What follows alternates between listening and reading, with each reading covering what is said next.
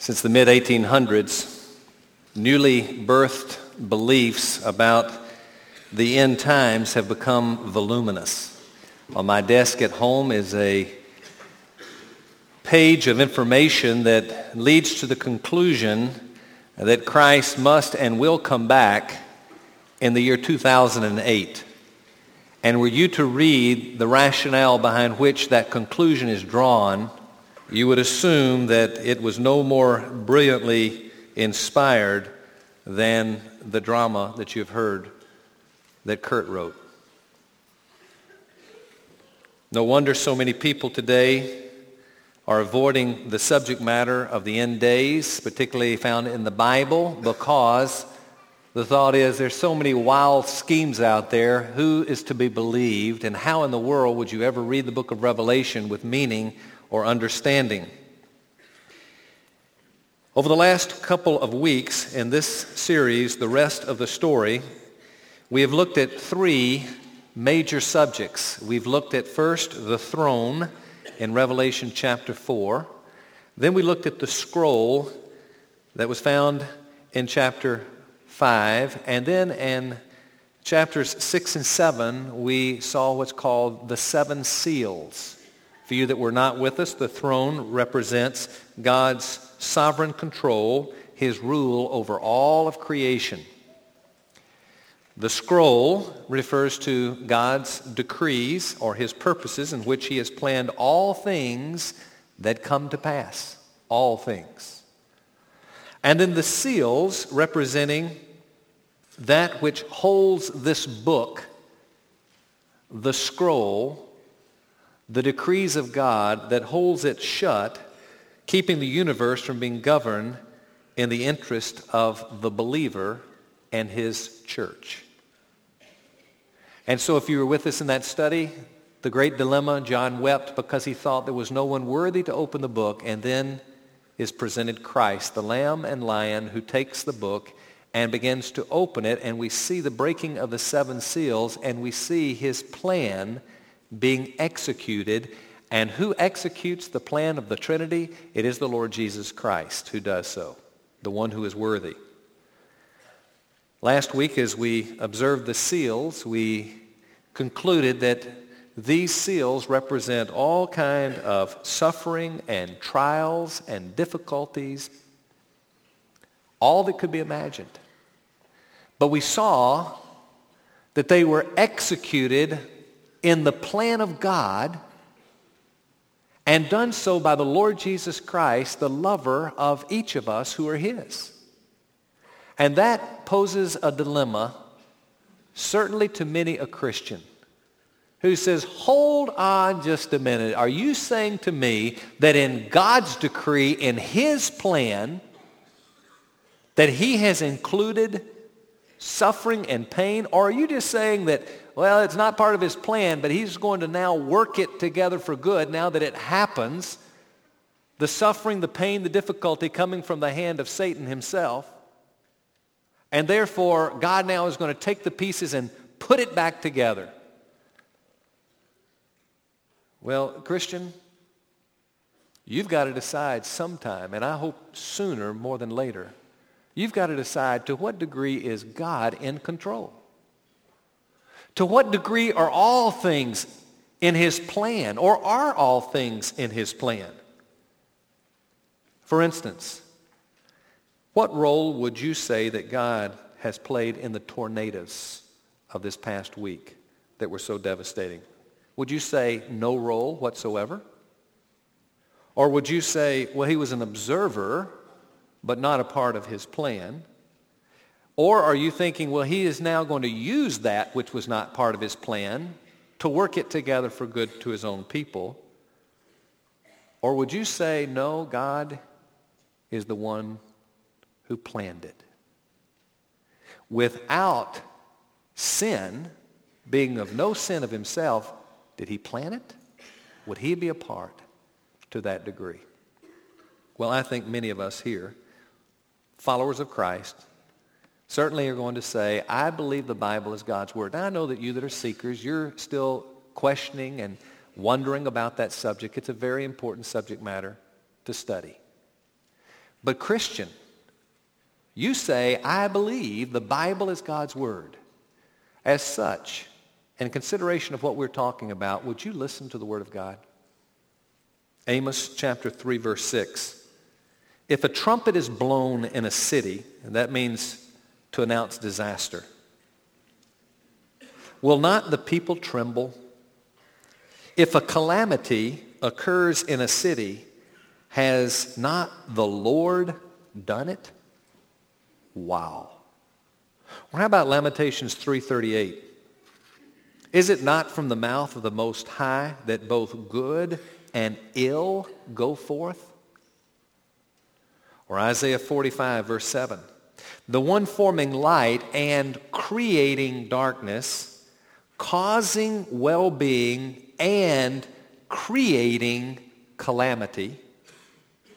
I am the Lord who does all these. 1 Samuel 2, 6 through 7. The Lord kills, he makes alive. He brings down to Sheol and raises up. The Lord makes poor and rich. He brings low. He also exalts. The theology of many of us is to take him on the good side and put all the bad on some other side. The Word of God does just the opposite. And folks, I struggled to pick which verses because I must have had 30 or 40 to choose from that say the very same thing. For the Christian, we have learned that as the seals were broken, that all of this calamity that is included from the beginning, the coming of Christ, the first coming of Christ, and continues to the second coming, including the persecution of the church that the Apostle John knew so well, and the people in many of the lands of our world today experience to this moment, we're able to say, this I know, that yes, it's a part of the plan of God, and that is good. Many a Christian here says, I don't believe that these bad things are part of God's plan. Some Christians are saying, I'm not sure because I read these verses and it surely sounds like he is, but I hope he's not. I hope some way we can interpret these passages to discount the reality of him including in his plan these sort of things. You know, I used to be in that camp and say, oh, that's not the God I would love. It's not the God that I would want to love me. And I certainly have a long way yet to go in my spiritual pilgrimage. But I'll say this. I've come now to the point where I say, God, thank you that it's all a part of your plan. I don't know how I would live knowing otherwise. The truth of it is, the Christian pilgrimage begins with a thing called trust. We trust in the work of Christ on the cross to take our sins. What some of us fail to realize is the rest of that plan throughout includes trust. And what we have to realize is that God is taking that which he hates in order to accomplish what he loves. And he takes that which he hates, suffering and all the evil of this world and everything, and in his master plan, he uses it to accomplish what he loves so much. The problem is we can't see what he loves in full. We can't understand. One day, though, we will, and we will applaud him and say, God, I never realized, I could have never imagined that you can include that suffering and pain and all that stuff, and it was a part of your control that your own son executed the plan on your throne as those seals were broken and that plan executed. One day we'll say, oh, it's so good. But now we're left with the dilemma of having to trust. And don't we have to say, God, why did you let that happen? Why did you take that person? Why did that tornado have to come through? Why? And we won't know now, but one day we will. God is executing something wonderful, even in the use of that which he hates. Now, though we have seen how God uses for good all of these seals, as we've seen how the church has impacted the Christian, now we learn that there are to be trumpets to be blown. And angels are going to be called forth in just a symbolic fashion to show that these 7 trumpets must be blown, and when they are blown, we're going to see the execution of that plan once again from the same time period, from the first coming of Christ till the second coming of Christ, including all of these calamities, but now we're viewing it from the perspective of how this impacts a lost world. Those same difficulties and struggles and problems and pain and suffering, etc., is going to be used as an initial judgment to the lost. But because of the great mercy of God, also these trumpets are going to be warnings to the non-believer. Warnings to say, come to a Savior. Get on board with the things of God. And God is using those trumpets in a merciful way, even though it be the initial judgment of God. One thing we're going to see is that these trumpets, as they are blasting forth and come all of these calamities, God continues to say, but only a third, only touch a third, suggesting I am in control. Calamity as it comes, it's not coming on its own. I control it. I have its design and how I will use it. And so we see the marvel of God's unusual plan. I'd like for you to pick up with me now in chapter 8, verse 2, and we see the preparation for the trumpets. Verse 2, and I saw the 7 angels who stand before God, and 7 trumpets were given to them. And now verses 3 through 5, we see the picture here of a golden censer. Verse 3, and another angel came and stood at the altar holding a golden censer, and much incense was given to him, that he might add it to the prayers of all the saints upon the golden altar which was before the throne. And the smoke of the incense with the prayers of the saints went up before God out of the angel's hand. And the angel took the censer, and he filled it with the fire of the altar and threw it to the earth, and there followed peals of thunder and sounds and flashes of lightning and an earthquake. We're seeing here the big picture, the incense, our Savior's intercession in heaven for his persecuted church. All of this mixed with the prayers of the saints thrown to the earth. God Almighty, the triune God, hears the prayers of the saints. And the initial judgments, truly serving as warnings, are now the answered prayers of the saints. So those judgments, as they're thrown down on the earth, even the prayers of the saints who say, God, justify your name, it will take place. Verse 6, and the 7 angels who had the 7 trumpets prepared themselves to sound them. And now we begin the blowing of the 7 trumpets. First, the 4 trumpets of physical harm.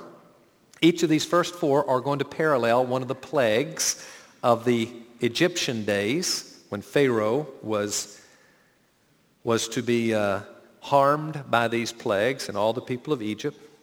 We see, first of all, the first trumpet, which refers to land calamities. Various disasters taking place on land. It says, and the first sounded, and there came hail and fire mixed with blood, and they were thrown to the earth. Then it tells the third of the earth burned up, third of the trees, and so forth. So simply land calamities. Then we see, secondly, in verses 8 and 9, the second trumpet, which would be sea calamities.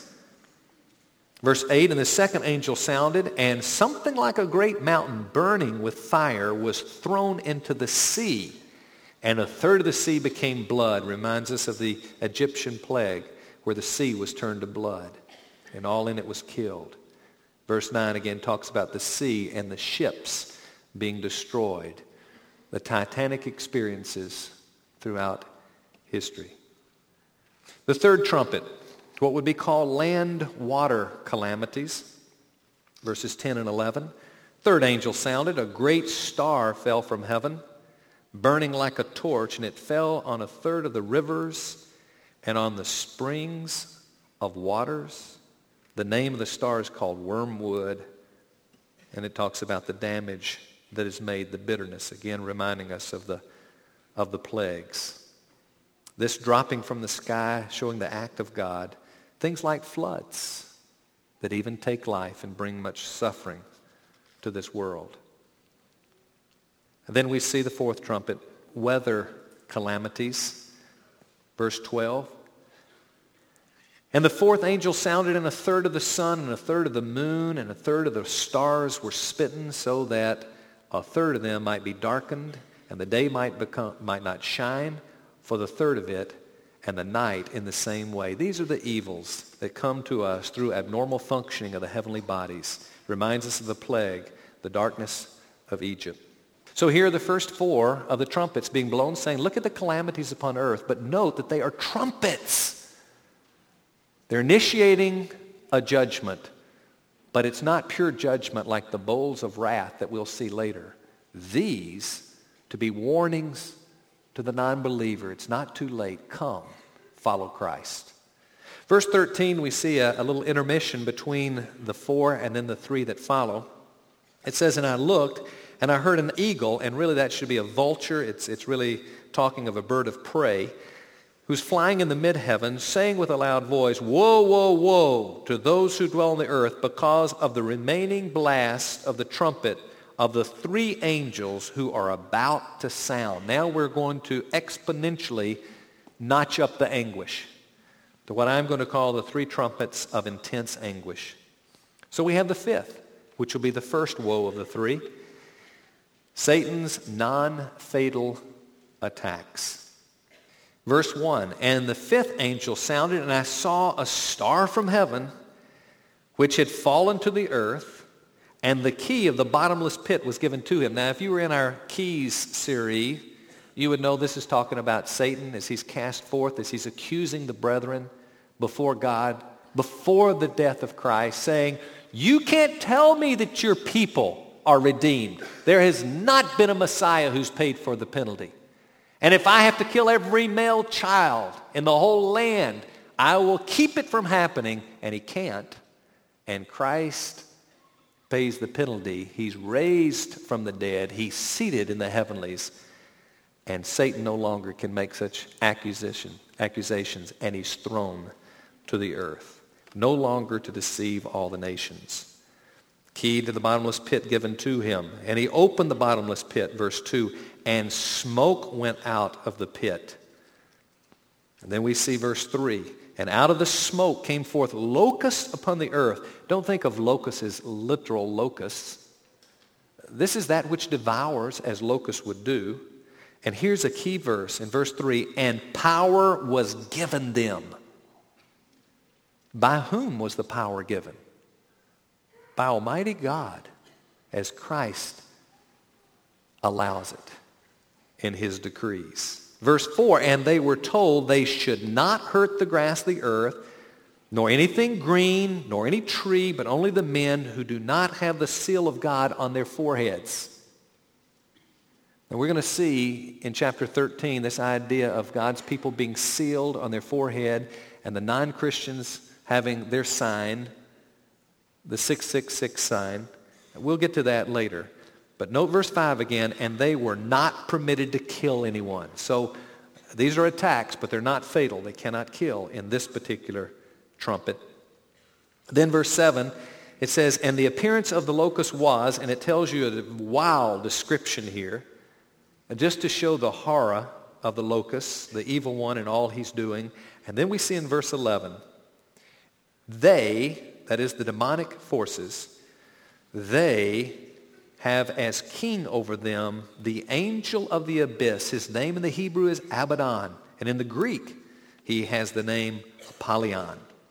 So the star being Satan, and Christ saying of that in Luke 10:18, I was watching Satan fall from heaven like lightning. This is immediately before his death. It gives us an understanding, being in the abyss.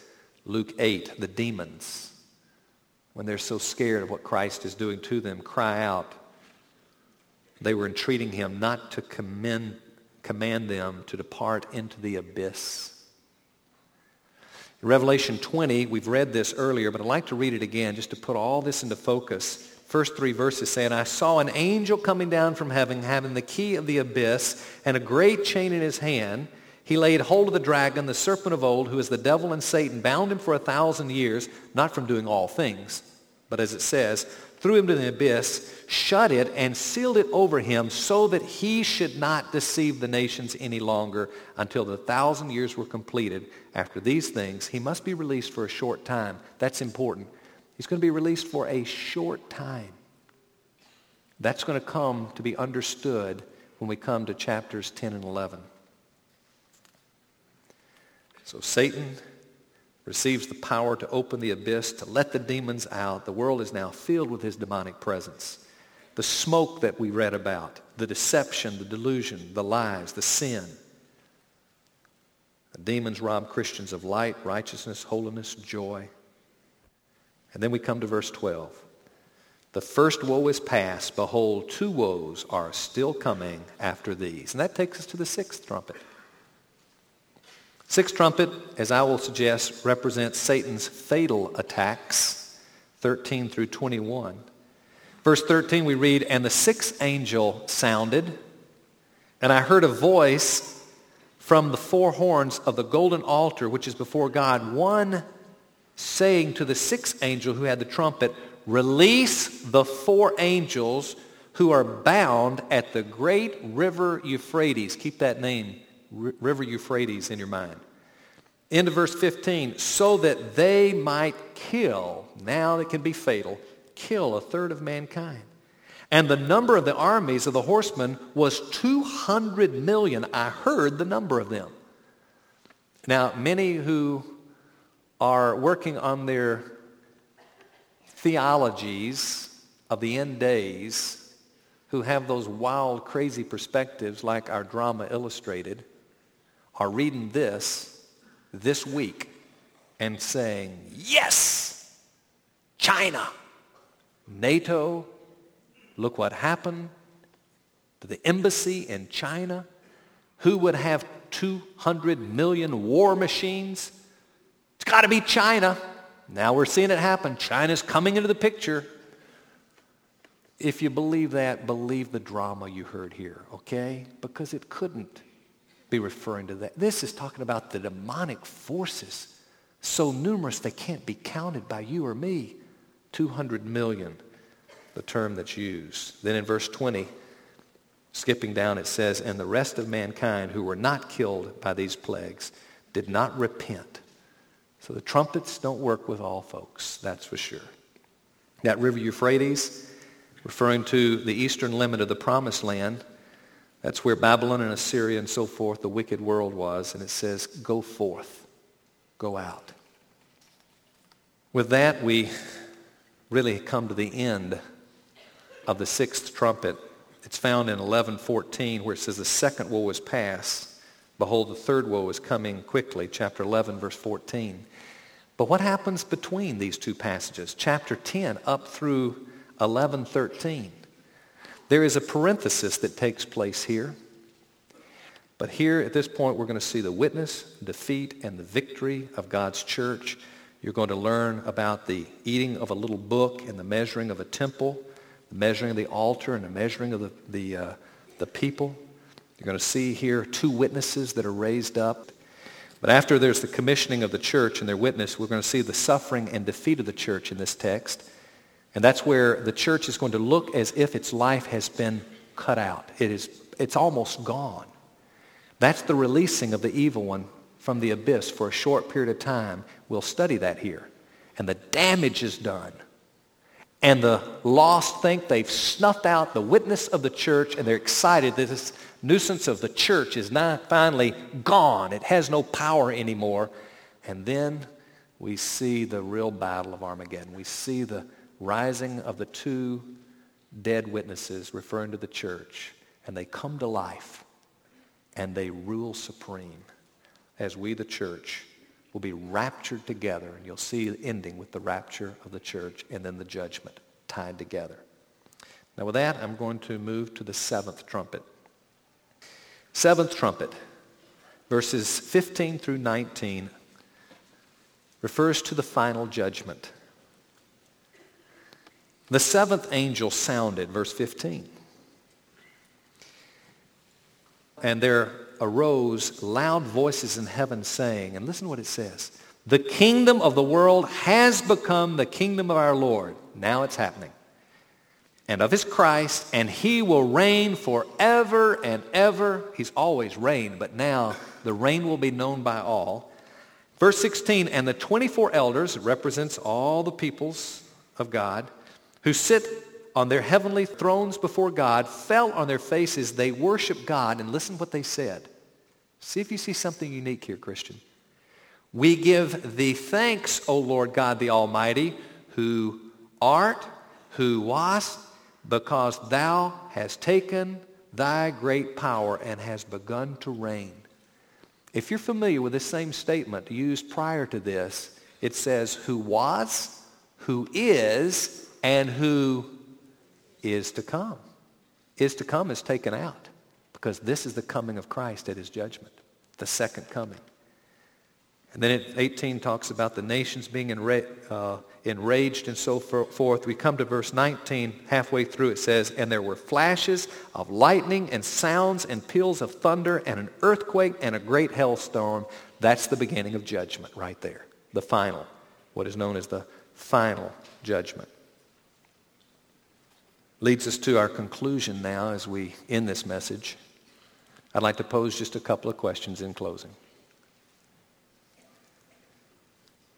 Does God judge those who oppose him? Of course he does. When I was in graduate school studying theology, trying to get prepared for the ministry here, I had a course that I had to take where I was a chaplain in a hospital. And we were to go and comfort and pray for and share the good news of Christ as we had opportunity. Well, I'm the introvert. I'm not one to be real aggressive in terms of, grabbing up people and talking. It's just not the way I think best to be done. And so I'd go into rooms and I would ask how they're doing and talk to them a little bit. And then if we could kind of gradually and gracefully get into the truths of the gospel, then would do so. And with the attitude of one beggar showing another beggar where they found food. And I went into this lady's room and we got their charts at that time and they allowed the chaplains to have that, and we could see the condition, the medical condition, and it was written very clearly that this person was not seriously ill. It was a mild condition, would be out soon. And I go in to talk to this lady who was very alert and mid-aged woman. And I go in and began to talk, and she asked who I am. I said, well, I'm serving as a temporary chaplain here at the hospital. And all I had to say was I'm a chaplain, and let me tell you, she came out at me with all things. I mean, she just, maybe never met anybody like this. She told me, she says, your God, I don't believe in him, and your God is this, and your God is that, and to hell with your God. And boy, she was cursing the name of God. I'm sitting there going, wow. And I thought, I don't think she's interested in spiritual things. And so I typically take a little step backwards, but I said, well, ma'am, you're being pretty hard here on God. I said, does it concern you that one day you could die? In fact, you will, I'm sure we all do. And you would stand before this God? Does it bother you of what then he would do? And she cursed the name of God. She says, I don't believe there is a God, and if I'm wrong, I don't care about him.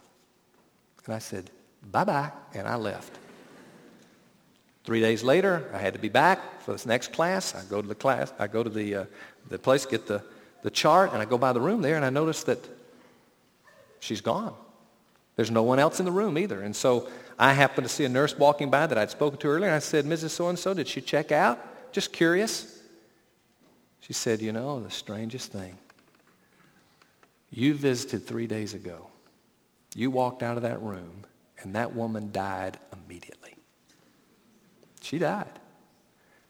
Now, you read it as you would, but I left thinking, God, I think your hand of judgment is real. I think she crossed the line at that moment. Does God judge? Sure he does. Sure he does. And some of you seekers, you're saying, oh, you're just using this as one of these ploys to scare us. You're right.